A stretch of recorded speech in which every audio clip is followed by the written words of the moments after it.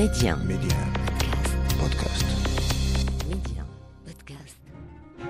لم تكن الجريمة بكل أشكالها وألوانها مما طرأ على المجتمعات البشرية، بل إنها ولدت معها ومن رحمها خرجت.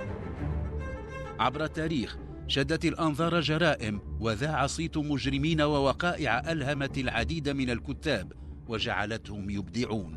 الروايات البوليسية تنطلق من وقائع ومن ملفات تعاطت معها أجهزة الأمن، تتبع خيوطها وصولا إلى النهاية.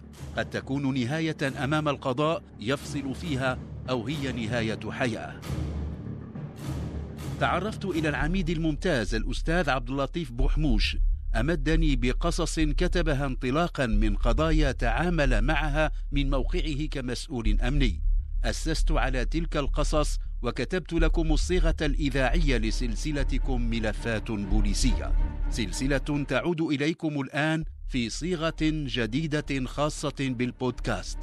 معكم عبد الصادق بن عيسى في بودكاست ملفات بوليسية.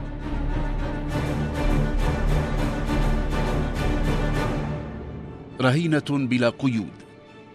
مرحبا. في هذه القصة يجسد رضوان نموذجا للشخص الذي يستغل الصداقات من أجل بلوغ مراميه غير المشروعة.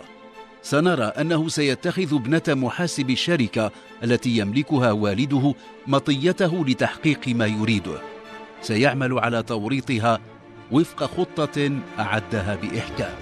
أتمنى أن تروقكم. كان إسماعيل المسنوتي محاسبا في إحدى كبريات شركات استيراد الخشب التي تتخذ من الدار البيضاء مقرا لها، والتي يملكها رجل الأعمال المعروف خليل الرياسي. وقد أوكل إلى إسماعيل الإشراف على كل ما يتعلق بحسابات الشركة، نظرا للثقة التي اكتسبها بجديته ونقاء سريرته وعمله الدؤوب على مدى نحو 30 عاما. حسابات خليل الرياسي كانت تقول إنه بعد حين سيسلم المشعل لولده رضوان، الذي كان في العام 96 يبلغ من العمر 28 عاما. كان الولد الوحيد للسيد خليل الذي رزق 6 بنات. ولكن رضوان الذي تمت تنشئته تنشئة فيها من التدليل ما يصل حد الإفراط، ولذلك امتدت طفولته سنوات بعد السنين الطبيعية للطفولة، كما ظلت تلازم شخصيته سلوك صبيانية. كان السي خليل الرياسي يرى أن الخلف غير جاهز لتسلم المشعل، وأن سنين عمره تسرع الخطى. كان يظن أنه لن يمتد به العمر لأكثر مما مضى. خيبة الأمل تنهشه من الداخل كلما فكر في الطريق الذي يسير عليه ولده الوحيد. لم يكن رضوان ينظر إلى الأمور من نفس الزاوية. كان غارقا في المجون واللهو والأمسيات الساخنة، وقد تحلق من حوله ثلة من الشباب يزعمون له الود والصداقة، ولكن عيونهم على ما تملك يده من مال. المال. كان رضوان يحصل على ما يريد، وحين يستعصي عليه الأمر كان يمر عبر بوابة أمه يستدر عطفها وحنانها. كانت امرأة ترى في رضوان ضمانة وحصنا من كل اقتسام للإرث مع أعمام أولادها في حال فاجأ القدر المحتوم سي خليل الرياسي. كذلك كانت تفكر، ولم تكن لتعطي كبير أهمية لما سوى ذلك. وهكذا زاغ رضوان عن السكة. قرر خليل التحرك لإنقاذ ما قد يمكن إنقاذه. رأى ولم يكن مخطئا أن تمكين رضوان من المال دون محاسيب ولا رقيب هو الذي جعله يمشي في طريق المجون واللهو. ولذلك رأى أن أول ما يتعين القيام به هو تقنين ما يحصل عليه الشاب المتصابي من مصروف. لم يكن سي خليل رجلا بخيلا، ولذلك جعل لابنه أجرا معلوما يقبضه بنهاية كل شهر. كان أجرا محترما بالنسبة لشخص لا يقوم بأي عمل، وكان يكفيه لتوفير الضروريات، ولكنه لم يكن ليتيح له الإنفاق على تلك الحسنوات وأولئك الشباب الذين كانوا يلازمونه كظله. كان السي خليل الرجل المجرب موقنا بأن تجفيف منابع المال سيكون له الأثر الحسن على سيرة ولده. بعد أسابيع بدأت تظهر آثار تلك الخطة، فقد انفض أولئك الذين كانوا يزعمون الصداقة لرضوان، وصارت تلك النساء اللواتي كن تتسابقن للجلوس حول مائدته تنظرن إليه بتعال، وكثيرا ما كانت في نظراتهن سخرية. وبالرغم من أن رضوان لم يخسر كل شيء، إلا أنه صار يستشعر ما يعده طوق خناق وضعه والده حول رقبته. صار يشتاق إلى رفقته، وقد كان فيهم من يضحكه حتى تدمع عيناه، وفيهم أيضا من يزعم حمايته ولو اقتضى الأمر افتداءه بروحه. صار يشتاق إلى الشقراوات وإلى ذوات العيون السود. هو يعلم أن كل ذلك ما كان ليتوفر له لولا المال. لم يستفد رضوان من الدرس، وظل على حافة استنتاجات لا تقدم ولا تؤخر، ترصد واقع الحال ولا تجيب على أي سؤال. طرق كل الأبواب، ومنها باب أمه الحنون التي طالما عبرها لينال ما يريد، ولكنه هذه المرة وجد كل الأبواب موصدة، وقد تكونت لديه الآن رغبة ما في الرد بطريقته الخاصة على أولئك الذين تفرقوا من حوله بعد أن لم يعد لديه ما يقيم به السهرات.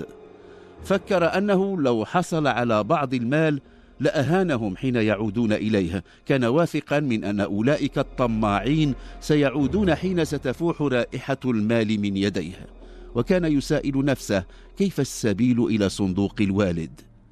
كان لرئيس الحسابات إسماعيل المسنوتي بنت في العشرين، كانت قد التحقت منذ عام بكلية الآداب.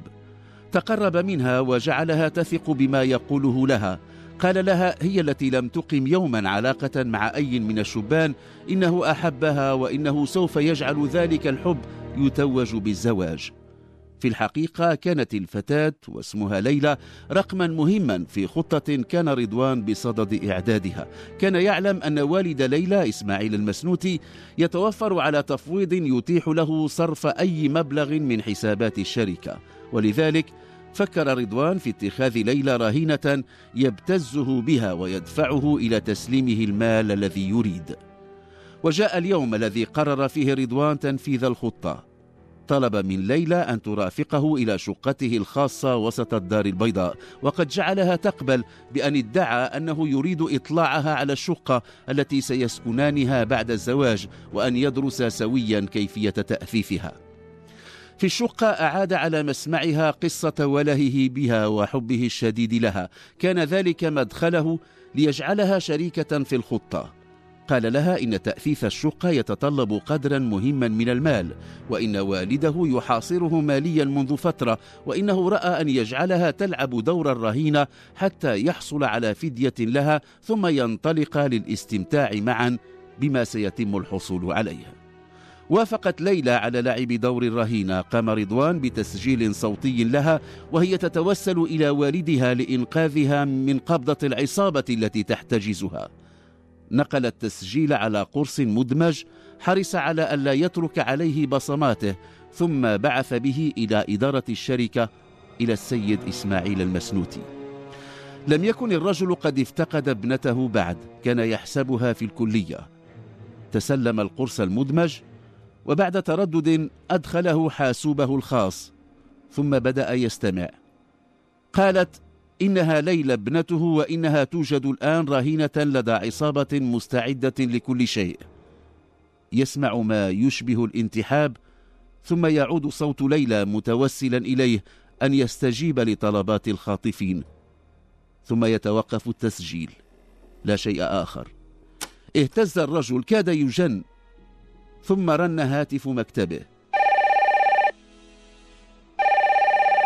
في الطرف الآخر صوت رجل يقول له إن ليلى بخير حتى الآن، وإن عليه إن هو أراد أن تعود إليه سالمة وغير منقوصة أن يدفع مبلغ 200,000 درهم. حذره من أن كل اتصال بالشرطة لن يكون في مصلحته ولا في مصلحة ابنته، وأبلغه أنه مراقب من قبل أحد أفراد العصابة. ثم انقطع الاتصال الهاتفي. مضى به خياله في اتجاهات شتى، تشظى تفكيره كما يتشظى كأس البلور، ثم فجأة سقط وسط مكتبه مغمى عليه. اكتشفته إحدى الكاتبات صدفة. تم استخدام سيارة إسعاف نقلته إلى إحدى المصحات. أخبر الخليل الرياسي رب الشركة بالأمر. كان إسماعيل قد استعاد وعيه لما جاء الخليل لعيادته. أجهد إسماعيل نفسه لإخفاء ما يعتمل بداخله، ولما سأله الخليل عما يقلقه صمت قليلا ثم قال إنه يريد قرضا من الشركة ب20 مليون سنتيم. وعده الخليل الرياسي بأنه سيبحث الأمر. عاد إلى مقر الشركة وطلب من أحد موظفي الحسابات القيام بعملية تدقيق سريعة. كان الخليل يشك في احتمال حدوث عملية اختلاس، ولكن مراجعة الحسابات كشفت عن سلامتها. في الغد عاد إلى العمل. كان يتوقع اتصالا هاتفيا جديدا من الخاطفين لما جاء رب الشركة يبلغه بأنه وقع على الشيك الخاص بالقرض. في تلك الأثناء رن الهاتف. كان المتصل ينبه إسماعيل إلى أن المهلة توشك على النهاية وأن عليه أن يعد المال. قال إنه لن يقبل الشيك وإنه سيبلغه لاحقا بمكان التسليم. لما أنهى المكالمة لم يعد بمقدوره أن يخفي الأمر على سي خليل. أبلغه بقصة خطف ابنته ليلى واحتجازها كرهينة. دون انتظار اتصل خليل برئيس أمن الدار البيضاء يطلب مقابلته. بعد ساعة كان في مكتبه. تم الاستماع إلى التسجيل الصوتي للفتاة. سريعا تم الحصول على إذن من النيابة العامة للتنصت على المكالمات الهاتفية التي يتلقاها إسماعيل، وقد أوكلت مهمة التتبع إلى ضابطة شابة. طلب من إسماعيل أن يعمل قدر المستطاع على إطالة أمد المكالمة الهاتفية حين يتصل به الخاطفون، وكذلك تم تحديد هوية الشخص المتصل. كان عنوانه هو نفس عنوان منزل السي خليل الرياسي. وبعد تحديد عنوان الشقة الخاصة لرضوان الرياسي تقرر أن تسبق عملية اقتحامها مراقبة عن قرب لما يجول في الداخل. الذين راقبوا لاحظوا أن ليلى الرهينة تتحرك بحرية كاملة في الشقة، ولما تمت عملية الاقتحام لم يكن معها سوى رضوان. لاحقا اعترفت بأنها لم تكن تحسب أن الأمر سيصل إلى هذا الحد. أما رضوان فقد أمضى شهرا رهن الاعتقال، ولم يتدخل والده ولم يسخر علاقاته لإخراجه من السجن، وقد عد حبس رضوان تكملة للدرس إن هو استوعبه. معكم عبد الصادق بن عيسى في بودكاست ملفات بوليسية. ترقبونا في قصة جديدة وبودكاست جديد، سنكون معكم.